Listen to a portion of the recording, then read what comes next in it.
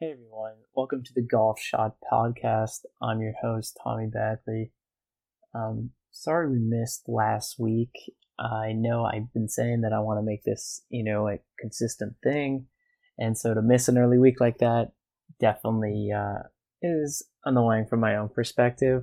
But, I wanted to start this after the Ryder Cup after having so many thoughts. But as I kind of joked about with the shotgun starting at that same time, kind of 5 years prior, if you had listened to a couple weeks ago, Shane Bacon was on that pod, and he made a joke about starting a podcast in September, and he was like, "Wow, what a great idea, starting a golf podcast in September." And I'm kind of feeling I know why he felt that way, because there's just like not that much to talk about in the fall. But we're going to power through. Sorry once again for missing last week. That's totally on me. To be honest, I felt weird because I just didn't want to kind of say a bunch of stuff about the Zozo Championship, having really not been able to catch a whole lot of it. And unlike previous weeks where I was traveling and it was a little difficult to catch the golf, the Zozo, just the time difference with it being held in Japan, I really only caught a few moments of it, a little bit. Like there was a replay Thursday, Friday morning when I was getting up from work. I was catching a little bit of that. Looked like there was some pretty crazy weather the first few days, which I thought was interesting. The scores were pretty high, but really didn't see a whole lot of the tournament. I felt bad for Justin Suh, who held the 54-hole lead, his first 54-hole lead on the PGA Tour. Kind of thought he may get it done, but he really struggled on Sunday and kind of folded. And it really left the door open for one of the top players in the field, Collin Morikawa, to emerge. And he kind of ran away with the tournament, shooting 63 in the final round to win by 6. Really impressive for Morikawa. I didn't see a lot of it, but he seemed to be kind of firing on all cylinders for him. Obviously, I assume the iron game was great. It looked like he was putting pretty solid. And, definitely a step in the right direction for Morikawa after kind of a down year. Didn't really have the consistent success we had expected from him over the last few years. Didn't have the major championship kind of run as he had been having the last few years. So nice to see Morikawa get back in the winner's circle. Nice to see an American Ryder Cupper kind of show up a little late, but I'm glad he played well, and we'll love to see him have a good year in 2024. The only other thing I want to kind of shout out in the world of golf is the Asian Pacific Amateur Championship took place last weekend, and Jasper Stubbs was your winner. He is a 21-year-old Australian player. And with that win, obviously, he gets the invite into the Masters next year, which is such a huge accomplishment and obviously really exciting for him. So shout out to Jasper. Congrats. And we'll see him at the Masters in April.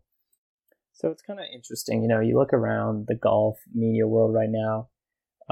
Obviously really quiet. I think there's a lot of people trying to put out content right now, and I'm kind of seeing it from a slightly different perspective, trying to do this myself.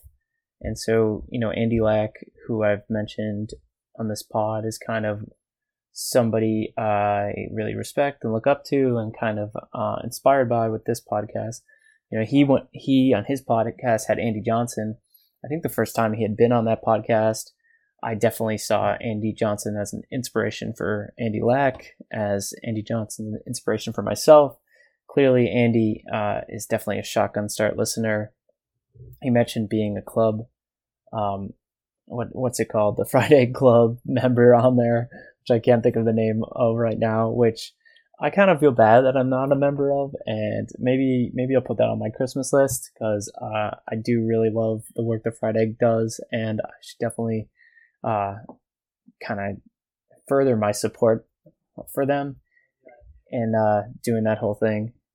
But anyhow, I kind of, I was listening to Andy's podcast, and I was reading up. I got Kyle Porter's newsletter this week, which I've also kind of shouted out the last few weeks.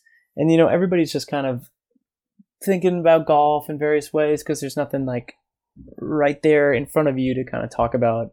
I do kind of want to talk about one of the things Kyle mentioned in his podcast, his newsletter, which I found interesting, which he talked about the money made in men's professional golf this year.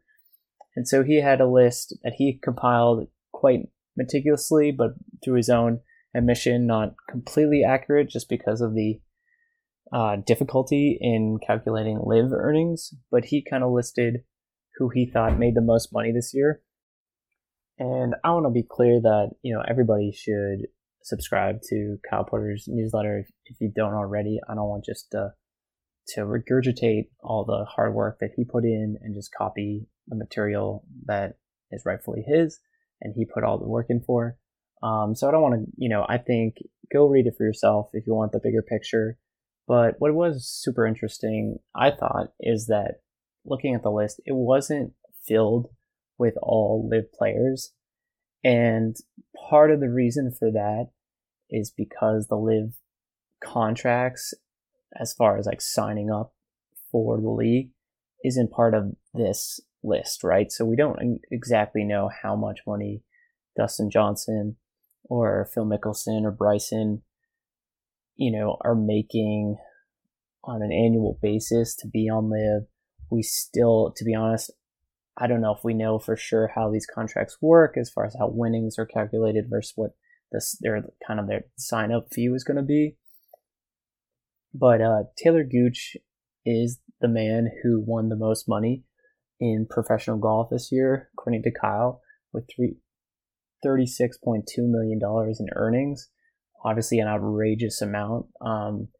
Easily the most money made ever on course for any player, and that includes Tiger Woods, obviously.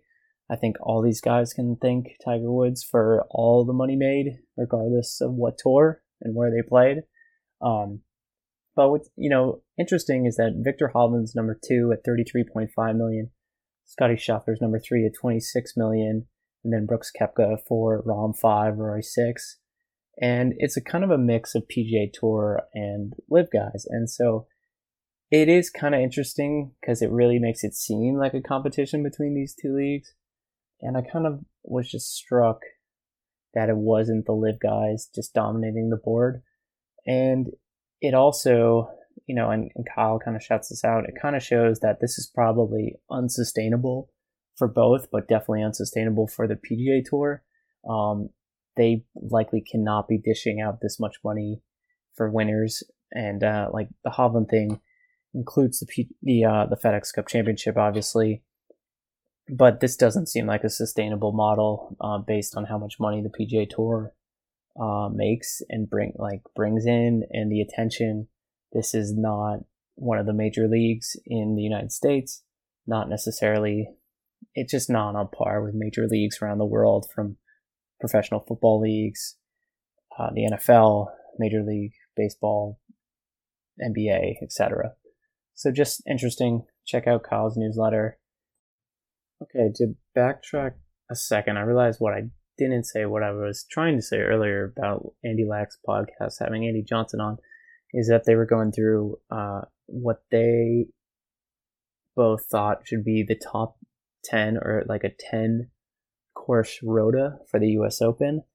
And I'm not going to talk about what they talked about here, but it just kind of reiterated to me, yeah, this is kind of the dog days of professional golf.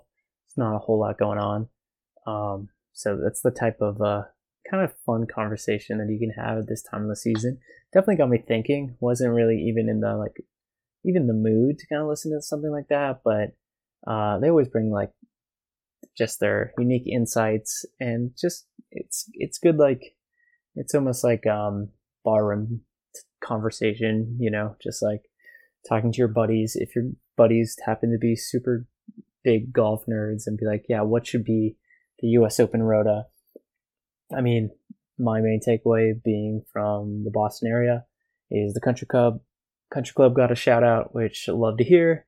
Boston is underserved by professional golf events, and the country club should definitely be.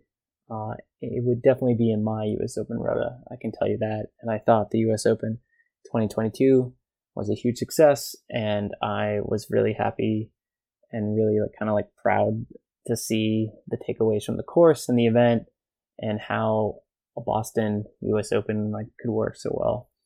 I did also hear that the LPGA is starting up an event in Boston at TPC Boston, which I think is a great idea. That course I know is probably super bummed to have the PGA Tour leave. That was kind of the impetus for the whole build of the golf course. Kind of a maligned golf course, I think, when it was on the PGA Tour schedule.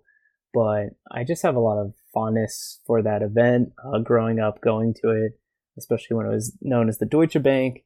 Even before it was part of the FedEx Cup playoffs, it was kind of a nothing event, except for the fact that Tiger Woods played in it because his foundation was involved in it. And so obviously that would just draw huge crowds. I just even remember the early days when ABC was still covering golf and the event was on ABC Sports. And then it really kind of elevated when it moved into the playoffs. That's when the players started to kind of complain about the course because it was in this elevated position.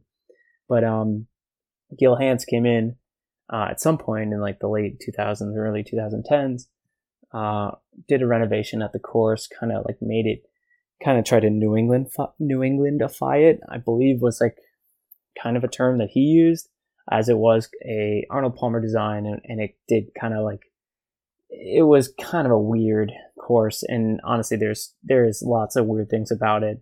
A lot of wetlands it's kind of cutting through, and a little Florida-ish for New England. But I think what Hanse did really enhanced the course, and it's kind of a fun play. I mean, my dad was able to play there a lot as he was involved in some mass golf stuff.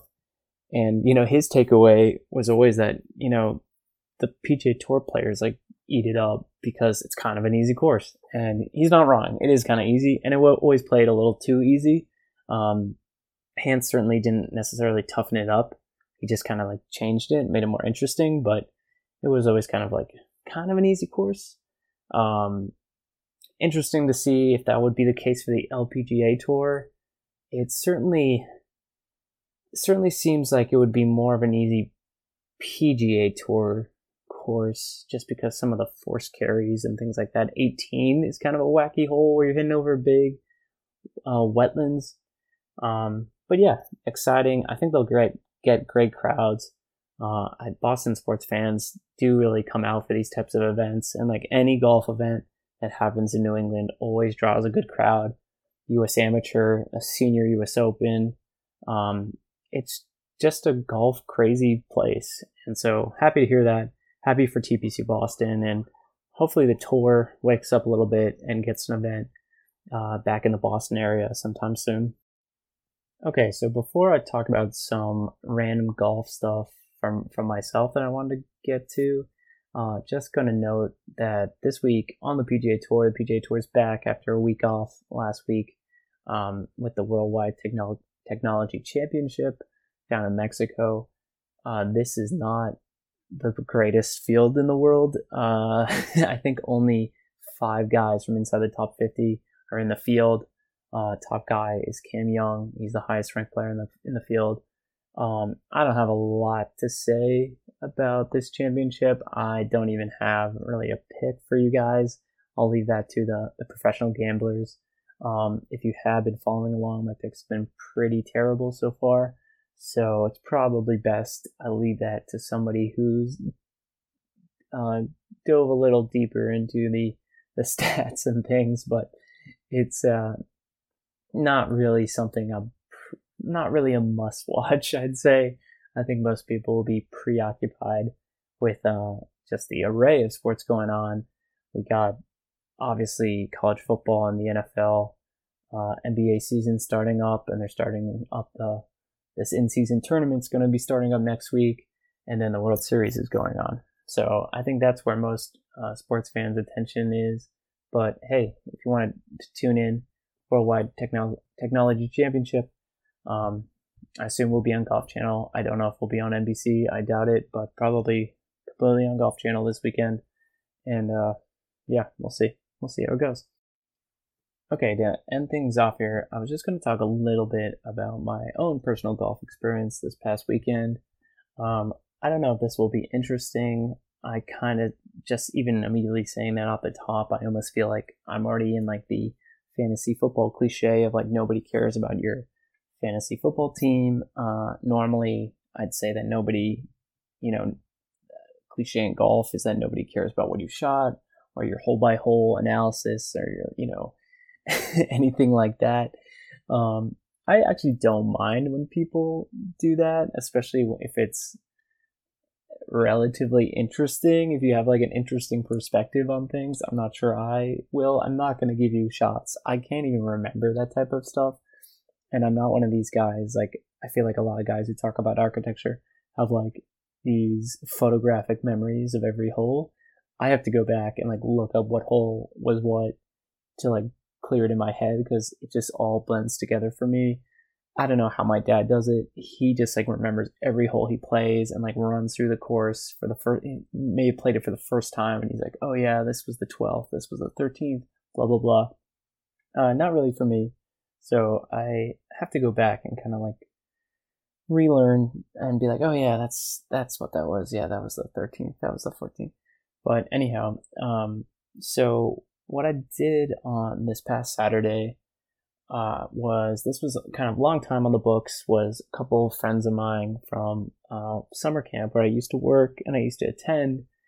Two guys I've been close with since I was like in 7th grade, attended the camp with, and then we were counselors together, both from the Philly area, as a lot of people at the camp were.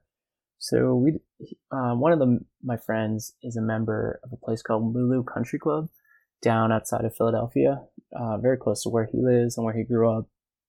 And so he invited me and my other friend down to play. And so went down there and just had a really, really great day. It was really, really beautiful here in the Northeast. It was over 80 degrees here, which is crazy for late October. It was like definitely the last warm day of the year up here, I'd say. I think I can safely say that. So basically to get down there, took an Amtrak about 8 o'clock in the morning, and went from Penn Station in New York City down to 30th Street Station in Philly. Set the regional rail up towards the golf course where I met up with my friend Peter, and he picked me up. He also lives in the Philly area, not the member of this club. And then we met up with my friend Kevin, who's the member, and had a day at Lulu. And it was my first time playing there. I was excited to see it. I kind of had heard that Lulu is kind of like a little brother club in the Philly area. Philly is obviously a very rich golf area, lots of notable clubs. It actually borders Manufacturers, which is a well-known William Flynn course right nearby, and kind of like looms over Lulu as like the alpha of the two. And, there's tons of golf courses around there. I mean, there's Philly Cricket Club, there's Philadelphia Country Club, North Hills Country Club. So just a golf-rich area. But Lulu is an old club, founded in 1912, and a Donald Ross design. Donald Ross, golf course architect that I grew up with.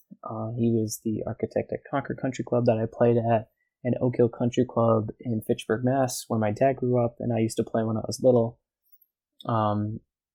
And so I'm very familiar with Ross. I have a soft spot for Ross.